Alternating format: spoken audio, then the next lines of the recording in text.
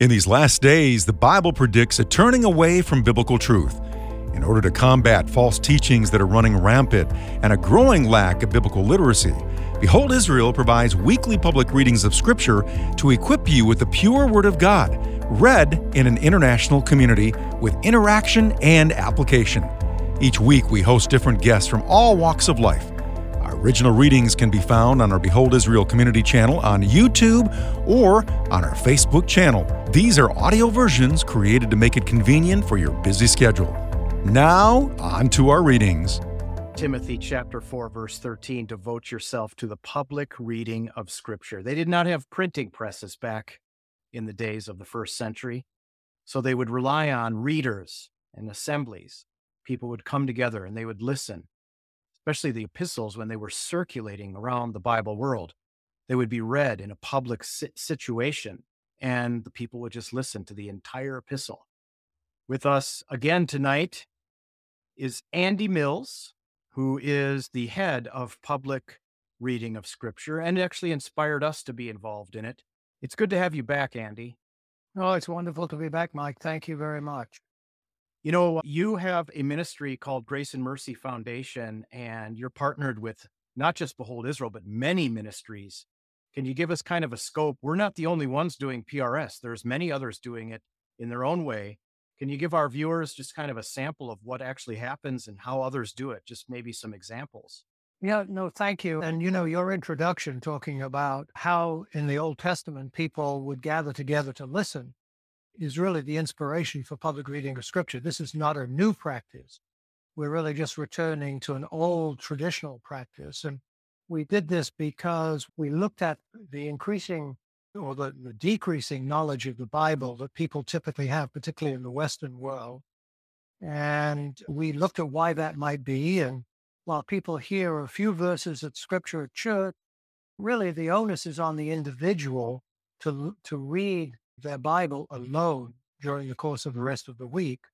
And we know that whenever you do anything on your own, you're never very good at it. And particularly when you get into February, those dark days of February, and you're in Leviticus and Deuteronomy, etc., people fall off. And as a result, people are not just spending as much time in the Word as they need to be.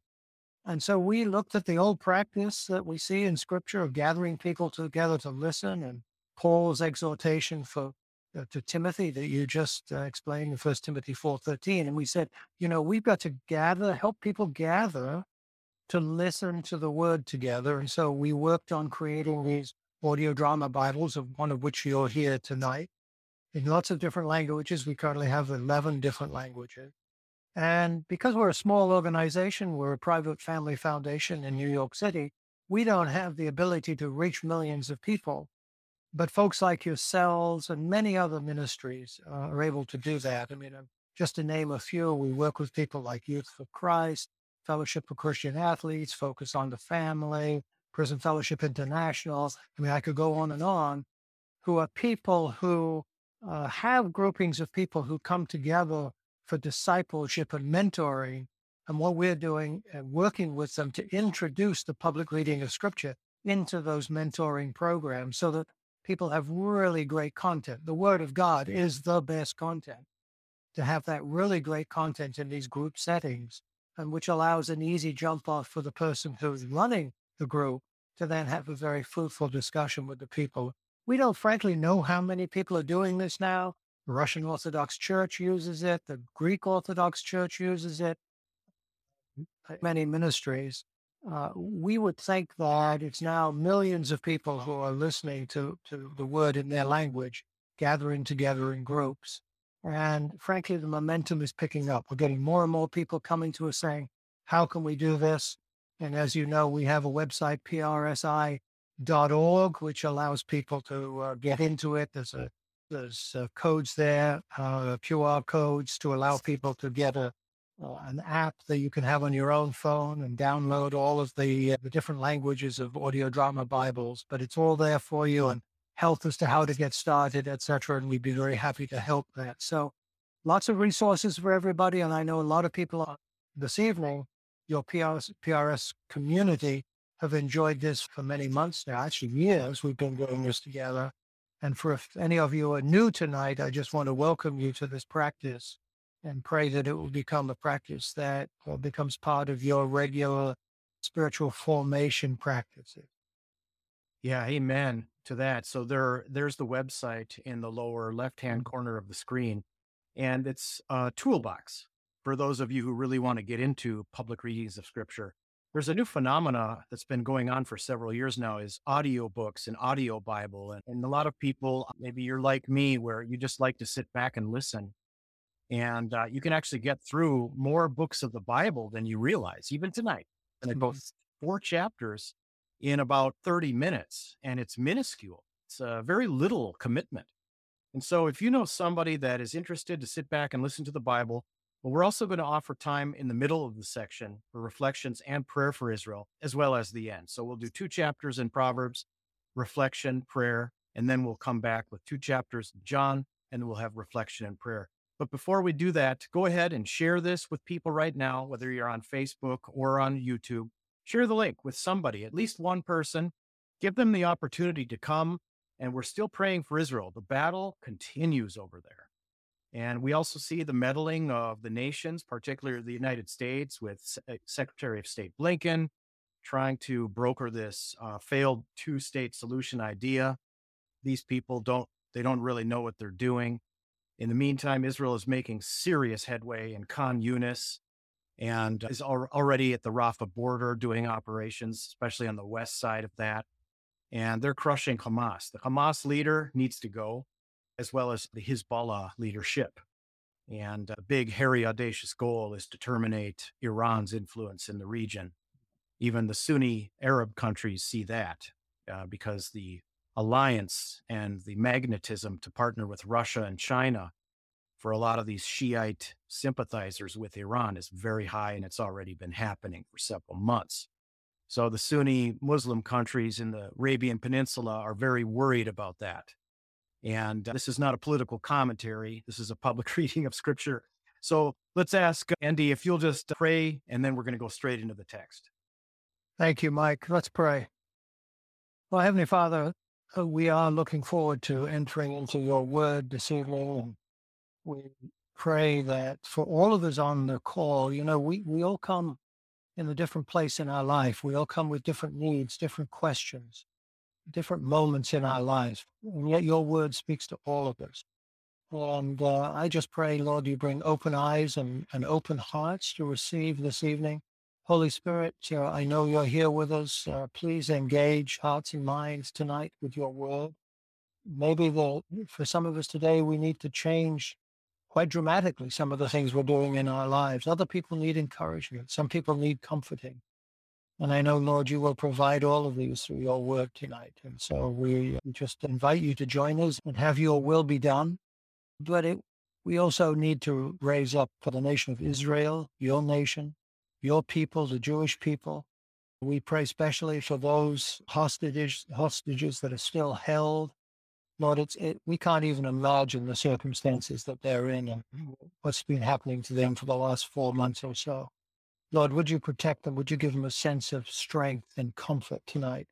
We pray against the enemies of the evil one. We pray for the IDF forces that they would be safe, minimum of loss of life.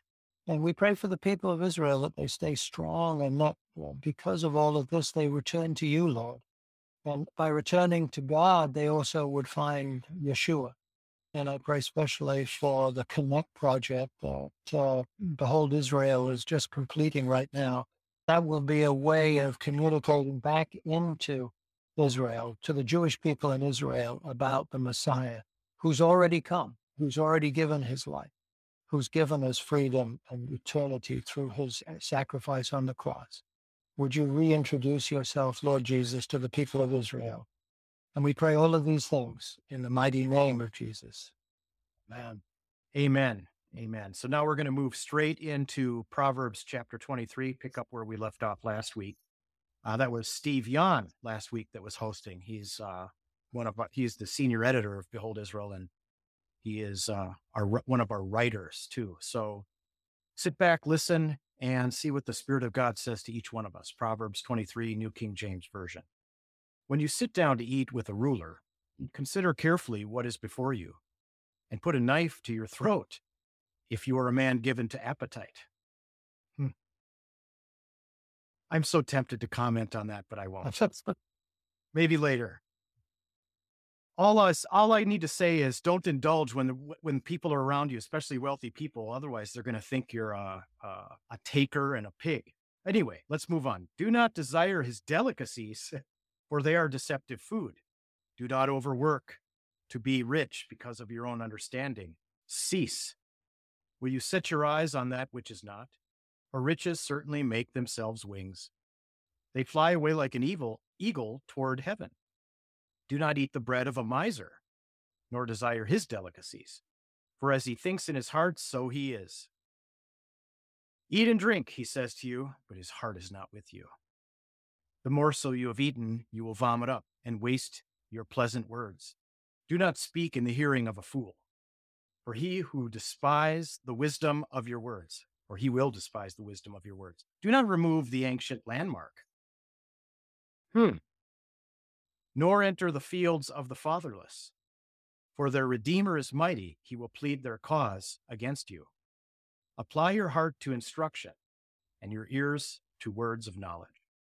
Do not withhold correction from a child, for if you beat him with a rod, he will not die. There's probably a lot of left-wing liberals not liking that verse. Anyway, verse 14, you shall beat him with a rod and deliver his soul from hell. My son, if your heart is wise, my heart will rejoice. Indeed, I myself. Yes, my inmost being will rejoice when your lips speak right things. Do not let your heart envy sinners, but be zealous for the fear of the Lord all the day. For surely there is a hereafter, and your hope will not be cut off. Hear, my son, and be wise, and guide your heart in the way. Do not mix with wine bibbers. I'm not sure how to pronounce that, or with gluttonous eaters of meat. For the drunkard and the glutton will come to poverty, and drowsiness will clothe a man with rags. Look at the imagery here. Listen to your father who begot you, and do not despise your mother when she's old.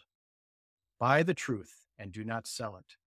Also wisdom and instruction and understanding. The father of the righteous will rejoice greatly, and he who begets a wise child will delight in him. Let your father and your mother be glad, and let her who bore you rejoice. My son, give me your heart, and let your eyes observe my ways. For a harlot is a deep pit, and a seductress is a narrow well. She also lies in wait as for a victim, and increases the unfaithful among men. Who has woe? Who has sorrow? Who has contentions? Who has complaints? Who has wounds without cause? Who has redness of eyes? Those who linger long at the wine, those who go in search of mixed wine. Do not look on the wine when it is red, when it sparkles in the cup, when it swirls around smoothly. At the last it bites like a serpent and stings like a viper. Your eyes will see strange things, and your heart will utter perverse things. Yes, you will be like one who lies down in the midst of the sea, or like one who lies at the top of the mast, saying, They have struck me, but I was not hurt. They have beaten me, but I did not feel it. When shall I awake, that I may seek another drink? There's a lot of commentary there, Andy, but I'm going to hold off until you finish reading your passage here. Proverbs 24. Yeah, there's always so much in the Proverbs. There's a lot in one chapter. Gosh. Chapter 24. Do not be envious of evil men, nor desire to be with them, for their heart devises vilely, and their lips talk of troublemaking. Through wisdom a house is built, and by understanding it is established. By knowledge the rooms are filled with all precious and pleasant riches. A wise man is strong. Yes, a man of knowledge increases strength. For by wise counsel you will wage your own war, and in a multitude of counselors there is safety. Wisdom is too lofty for a fool. He does not open his mouth in the gate. He who plots to do evil will be called a schemer. The devising of foolishness is sin, and the scoffer is an abomination to men. If you faint in the day of adversity, your strength is small. Deliver those who are drawn toward death, and hold back those stumbling to the slaughter.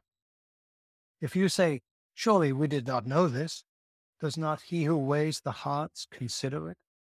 He who keeps your soul, does he not know it? And will he not render to each man according to his deed? My son, eat honey because it is good, and the honeycomb which is sweet to your taste. So shall the knowledge of wisdom be to your soul. If you have found it, there is a prospect, and your hope will not be cut off. Do not lie in wait, O wicked man, against the dwelling of the righteous. Do not plunder his resting place. For a righteous man may fall 7 times and rise again, but the wicked shall fall by calamity. Do not rejoice when your enemy falls, and do not let your heart be glad when he stumbles, lest the Lord see it, and it displeases him, and he turns away his wrath from him. Do not fret because of evildoers, nor be envious of the wicked, for there will be no prospect for the evil man. The lamp of the wicked will be put out. My son, fear the Lord and the poor. Do not associate with those given to change, for their calamity will rise suddenly, and who knows the ruin those two can bring. These things also belong to the wise. It is not good to show partiality in judgment. He who says to the wicked, "You are righteous," him the people will curse. Nations will abhor him. But those who rebuke the wicked will have delight, and a good blessing will come upon them. He who gives a right answer kisses the lips. Prepare your outside work, make it fit for yourself in the field, and afterward build your house. Do not be a witness against your neighbor without cause, for would you deceive with your lips? Do not say, "I will do to him just as he's done to me. I'll render to the man according to his work." I went by the field of the lazy man, and by the vineyard of the man devoid of understanding. And there it was, all overgrown with thorn. Its surface was covered with nettles, its stone walls were broken down. When I saw it, I considered it well.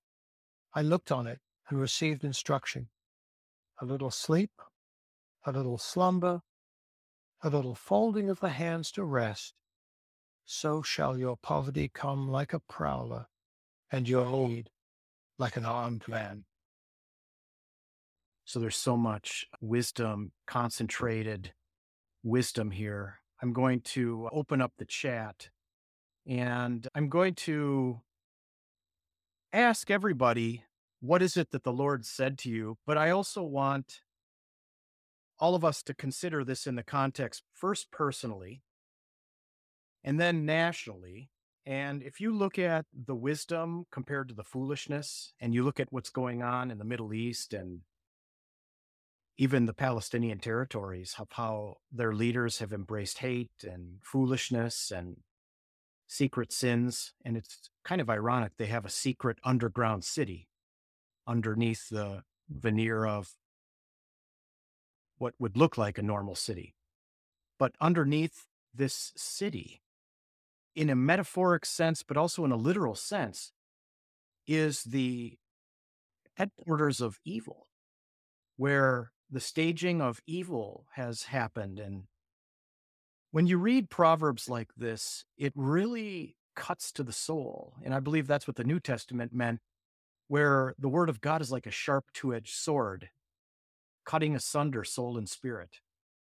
Andy, we covered a lot, and you can see some of the comments and prayers there as we move along. But what's one thing that really spoke to you? What did the Spirit of God say to you in either of these chapters? Well, I knew you were going to ask me this, so I read, obviously, before I came on the air, and I was prepared to say something, but it's funny, as I read through it, something else struck me. So I think I'm going to share that with you. which is verse 12 of chapter 24. It says, if you say, surely we did not know this, does not he who weighs the heart consider it? He who keeps your soul, does he not know it? And will he not render to each man according to his deed? I mean, to me, that just speaks to the audience of one that we have. You know, the scripture says, where can I go to hide? You know, if I go here, you're here. If I go somewhere else, you know, our God is all knowing, all powerful, all seeing. He knows our hearts. He knows our thoughts. He knows everything in our mind. And there's no place that we can go. And so it just encouraged me to think about purity in my own life and, you know, not trying to get too close to sin, trying to stay away from it and being pure and knowing that God knows everything and knowing that he is he is a wrathful God, but he's a righteous God, but he's also a just and loving God. So that was the thing that hit me this evening. Yeah, when you read the last part of chapter 24 about the sluggard, about the apathy, years ago, we used to do projects for people that, you know, needed work done on their homes or they needed a yard cleanup. And we'd go out there to these places and the person would meet us at the door. Often, you know, I won't mention any names or even specific places, but just, you know, a mustard stained t-shirt with, you know, 5-day grown beard and greasy, matty hair and the waft of used air coming from the inside out with just a sheer mess and no work, poverty. And you can see the screen of a video game that they were playing and somebody else has got an iPad watching. It's all of this apathy and connected to all of these sensory dopamine rush related, you know, activities.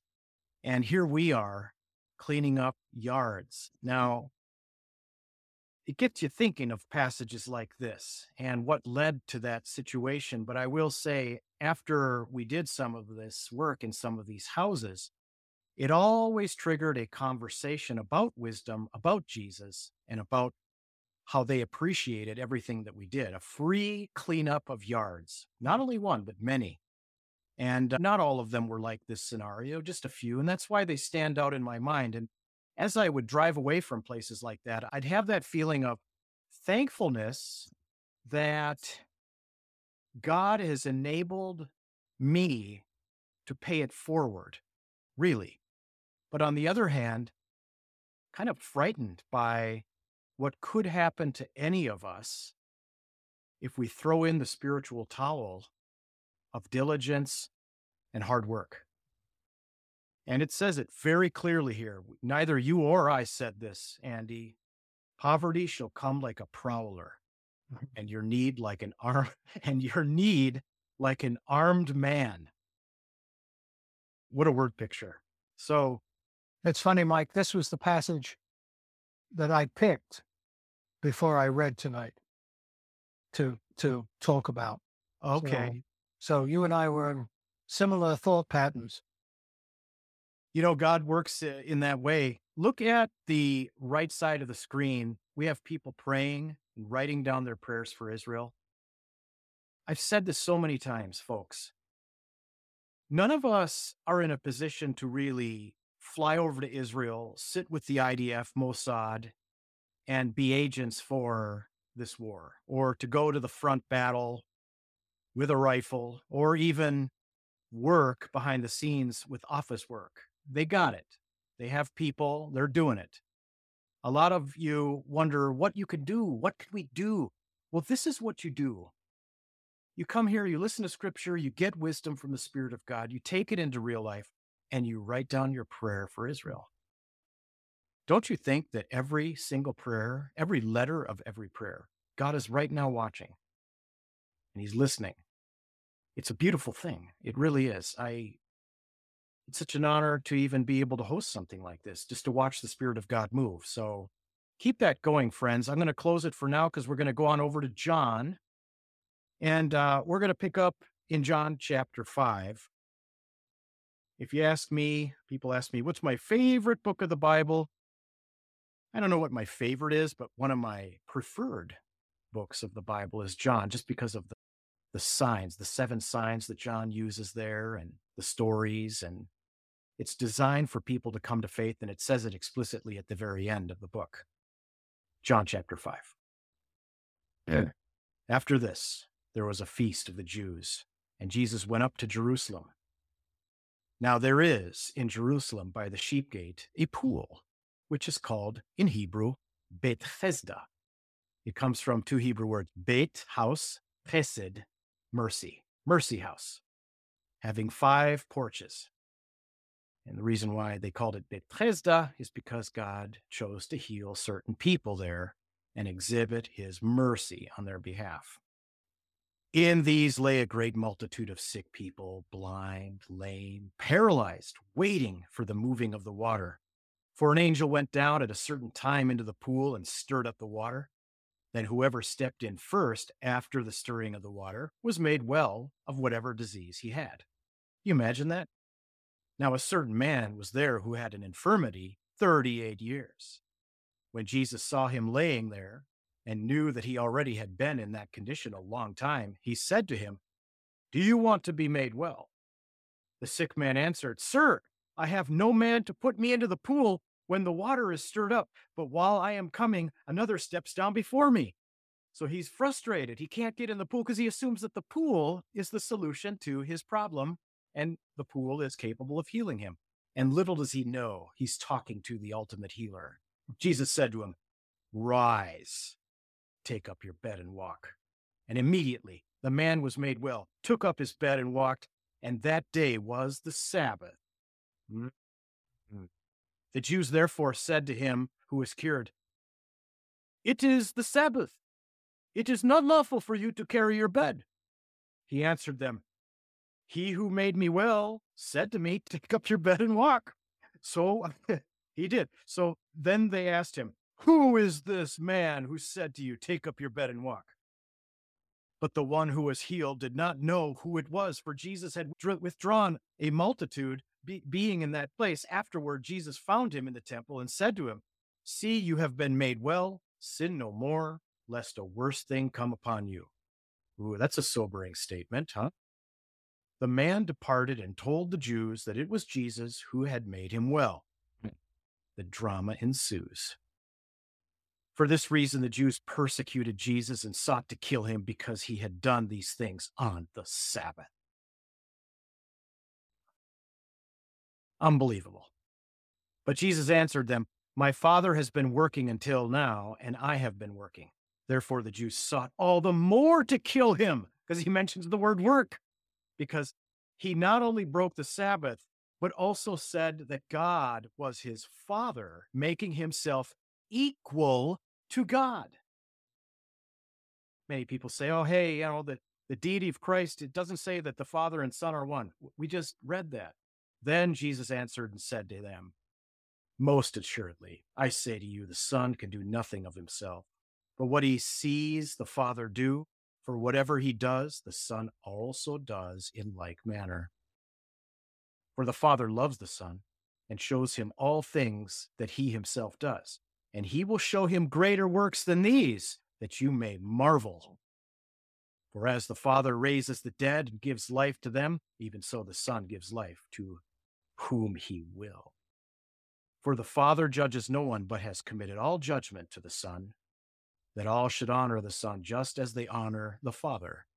He who does not honor the Son does not honor the Father who sent him. Most assuredly, I say to you, he who hears my word and believes in him who sent me has everlasting life, and shall not come into judgment, but has passed from death into life. Most assuredly, I say to you, the hour is coming, and now is, when the dead will hear the voice of the Son of God, and those who hear will live. For as the Father has life in himself, so he has granted the Son to have life in himself, and he has given him authority to execute justice or judgment also, because he is the Son of Man. Do not marvel at this, for the hour is coming in which all who are in the graves hear his voice and come forth, those who have done good to the resurrection of life, and those who have done evil to the resurrection of condemnation. I can do I can of myself do nothing. As I hear, I judge, and my judgment is righteous, because I do not seek my own will, but the will of the Father who sent me. If I bear witness of myself, my witness is not true. There is another who bears witness of me, and I know that the witness which he witnesses of me is true. You have sent to John, and he has borne witness to the truth. Yet I do not receive testimony from man, but I say these things that you may be saved. He was burning and shining lamp, and you were willing for a time to rejoice in this light. But I have a greater witness than John's, for the works which the Father has given me to finish, the very works that I do, bear witness of me, that the Father has sent me, and the Father himself who sent me has testified of me. You have neither heard his voice at any time, nor seen his form, but you do not have his word abiding in you, because whom he sent, him you do not believe. You search the scriptures, for in them you think that you have eternal life, and these are they which testify of me.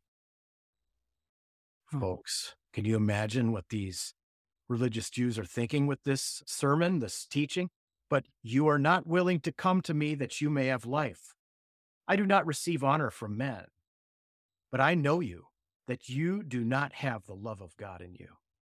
I have come in my Father's name, and you do not receive me. If another comes in his own name, him you will receive. How can you believe who receive honor from one another and do not seek the honor that comes from the only God? Do not think that I shall accuse you to the Father. There is one who accuses you, Moses, in whom you trust. For if you believe Moses, you would believe me, for he wrote about me. But if you do not believe his writings, how will you believe my words?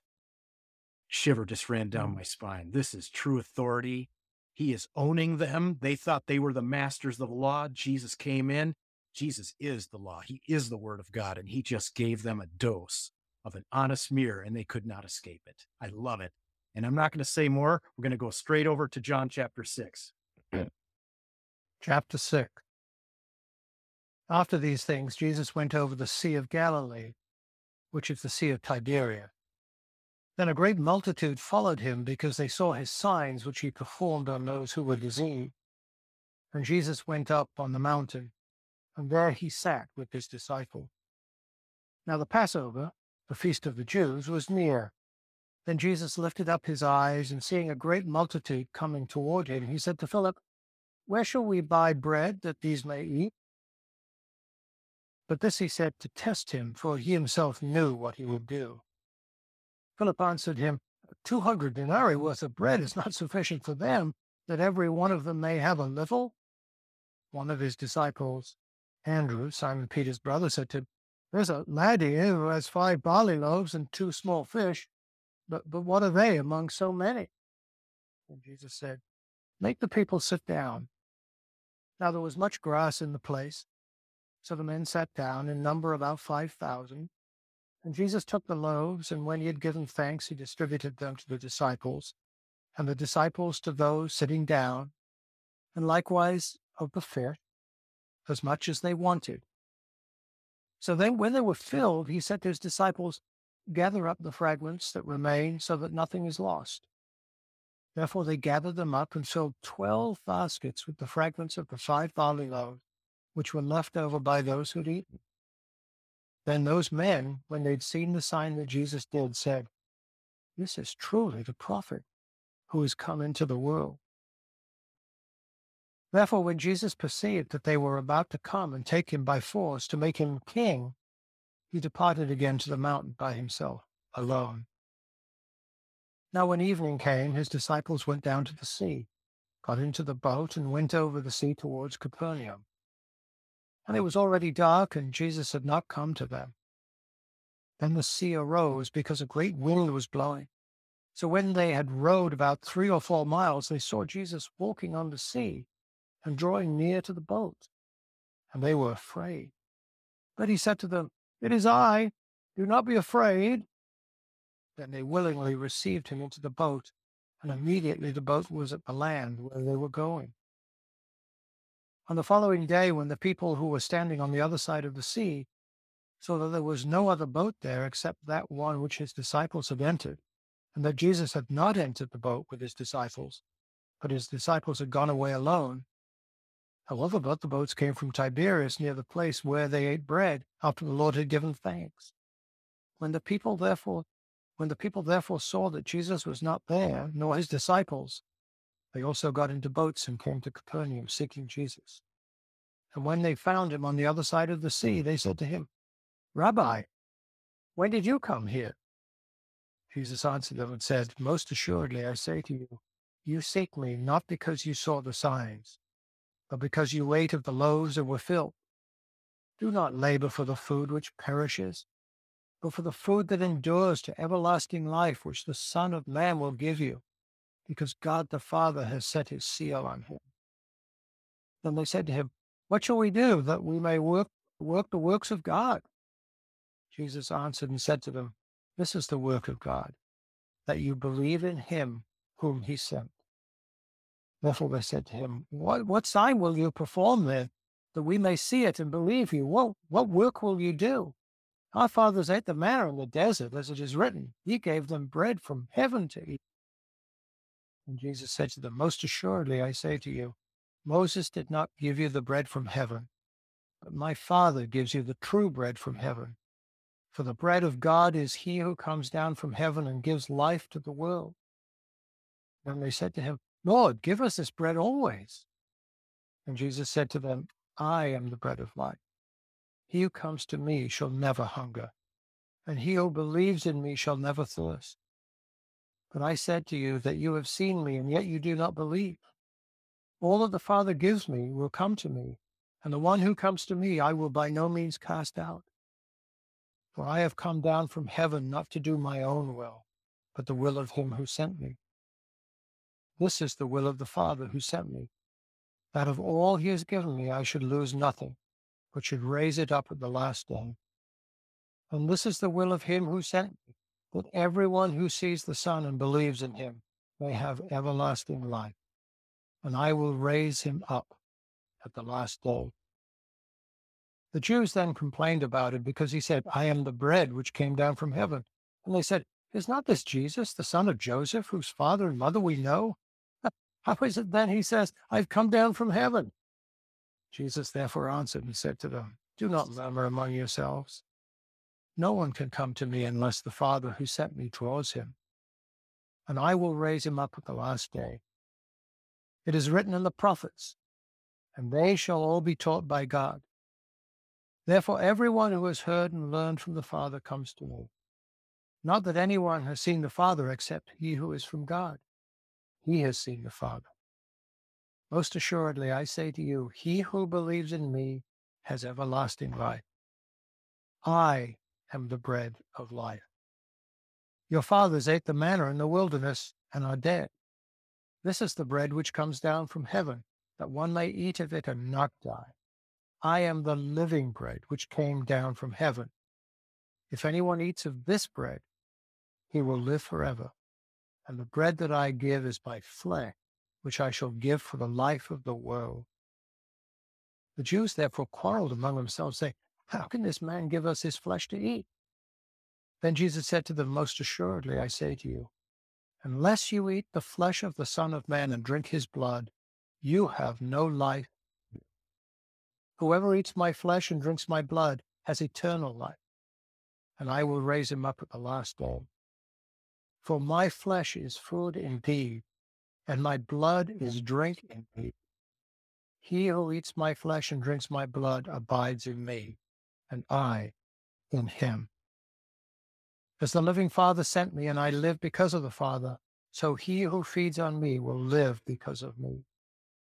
This is the bread which came down from heaven.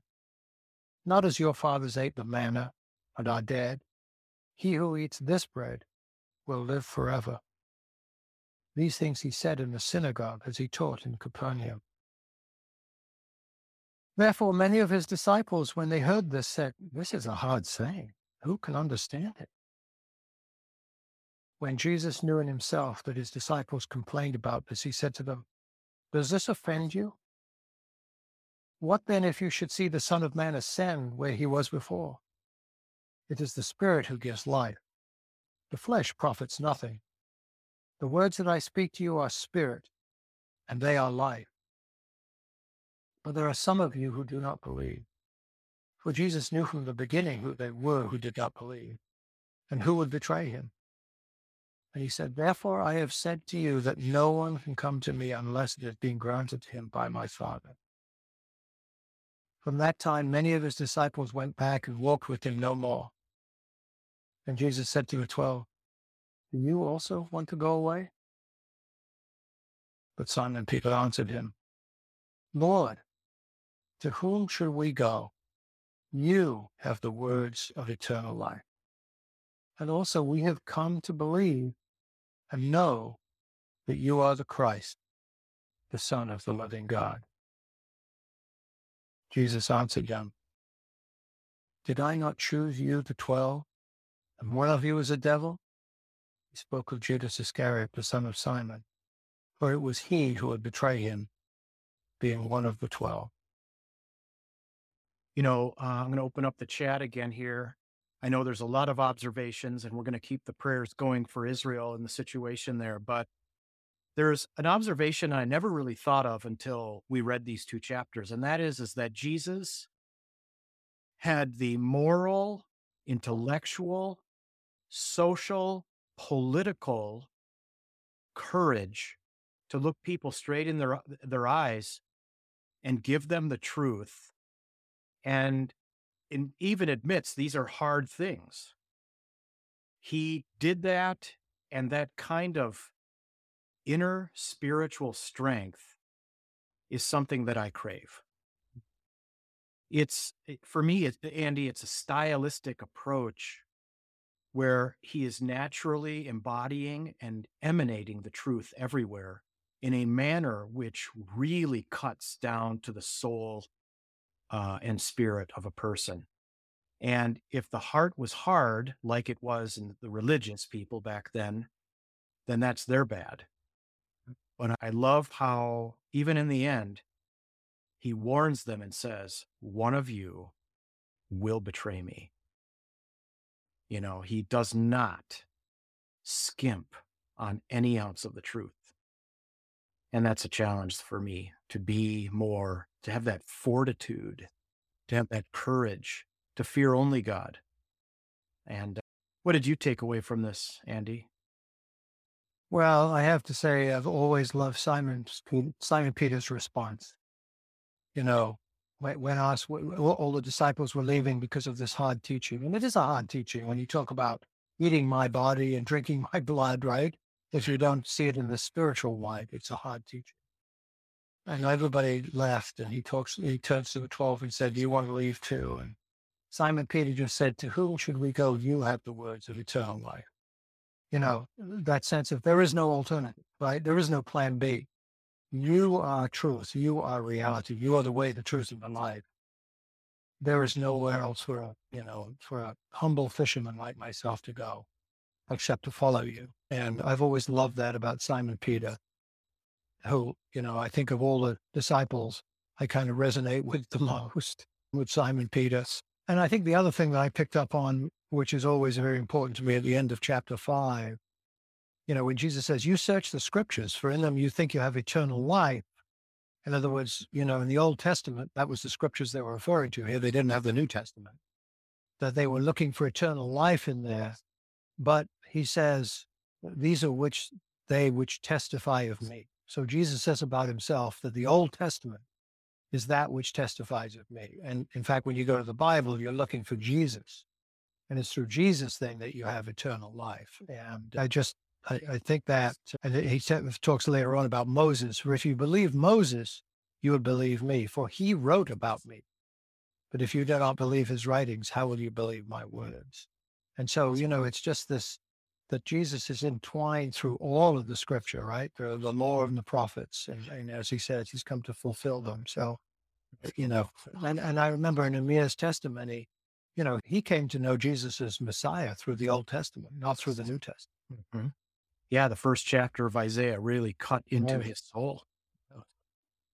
It's funny you mention that because Jesus says straight to the religious elite who were well studied. They knew the Bible far more than the common people. And the common people looked up to them for that. And he looks them straight in the face and says, you don't even follow Moses, because if you did, Yeah. you would believe in me, Yeah. because he wrote about me. Who gets to Yeah. say such things besides the actual, authentic Son of God? Well, the end of the Sermon on the Mount, if you remember, when he finishes in chapter 8, it says that the people were astonished because he spoke with such authority. I just love that. Me too. I had a shiver run down my spine, and we know him. He lives in us as believers. Yeah. It's impossible in the eyes of men, yet it's real. And here we are reading scripture in our imperfect state with a community of people live, praying for Israel. God is moving. Look at all your prayers, people. And by the way, when you write these down, it isn't immediate. It takes time before it populates. I think most of you figured that out right now. But let it be said here and now, every single prayer that's recorded on Facebook and YouTube community channel is there. God hears it. Your observations are there. What we've said, it stands from this point on in history. And may the word of the Lord continue to touch lives as it is listened to in all over the places of the world in its own languages. And so with that being said, I'm going to close the chat. And Andy, any final words before we pray and adjourn our meeting tonight? Every time you and I get together to do this, and we're surrounded by so many people watching online, which I think people think of as such a impersonal way of being together in community. But I don't know about you, Mike, but I just sense the community, Yeah. right? We're together. And I sense all the people who are praying. I sense the people who are reading the chapters along with us. You and I together. I mean, I have such a wonderful time and joyful time reading the scripture.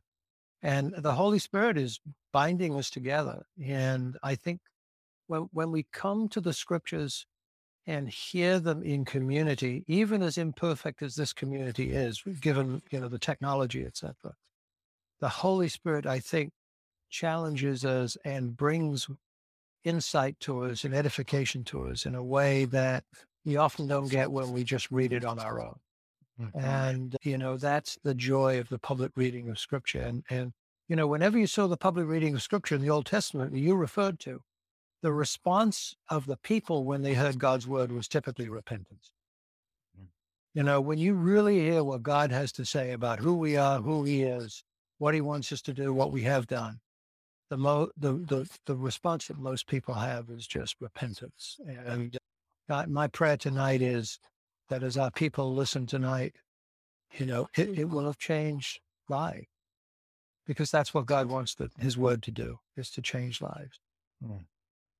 With that being said, can you actually close us in prayer with that beautiful spirit that you just articulated that? It would be my pleasure. Let's, all around the world, let's pray together.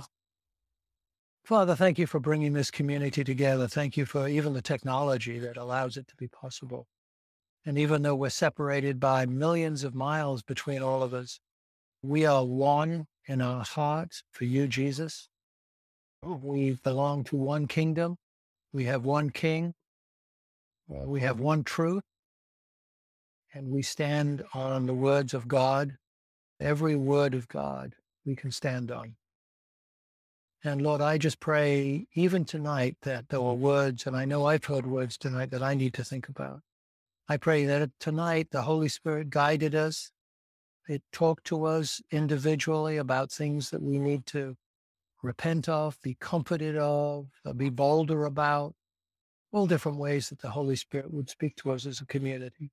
Lord, would we not ignore the call of the Holy Spirit on our lives? Would we not ignore the small, calm voice? Would we respond? Not just be listeners of the word, but be doers of the word, as scripture says of itself. And Lord, in the way we live our lives, in the little communities and the areas of your creation that you have planted us to be your messenger, your ambassador, would we be even more impactful for the kingdom, not because of what we do, but because of what you do through us with your power and your love, because of our understanding of who you are and what you want us to do through a deeper understanding of Scripture. So, Lord, what a wonderful time we've had tonight. Thank you. Praise God. Praise Jesus. Praise the Holy Spirit. We pray it in Jesus' name. Amen. Amen. So before you all go, remember, I'm going to throw this up here on the screen.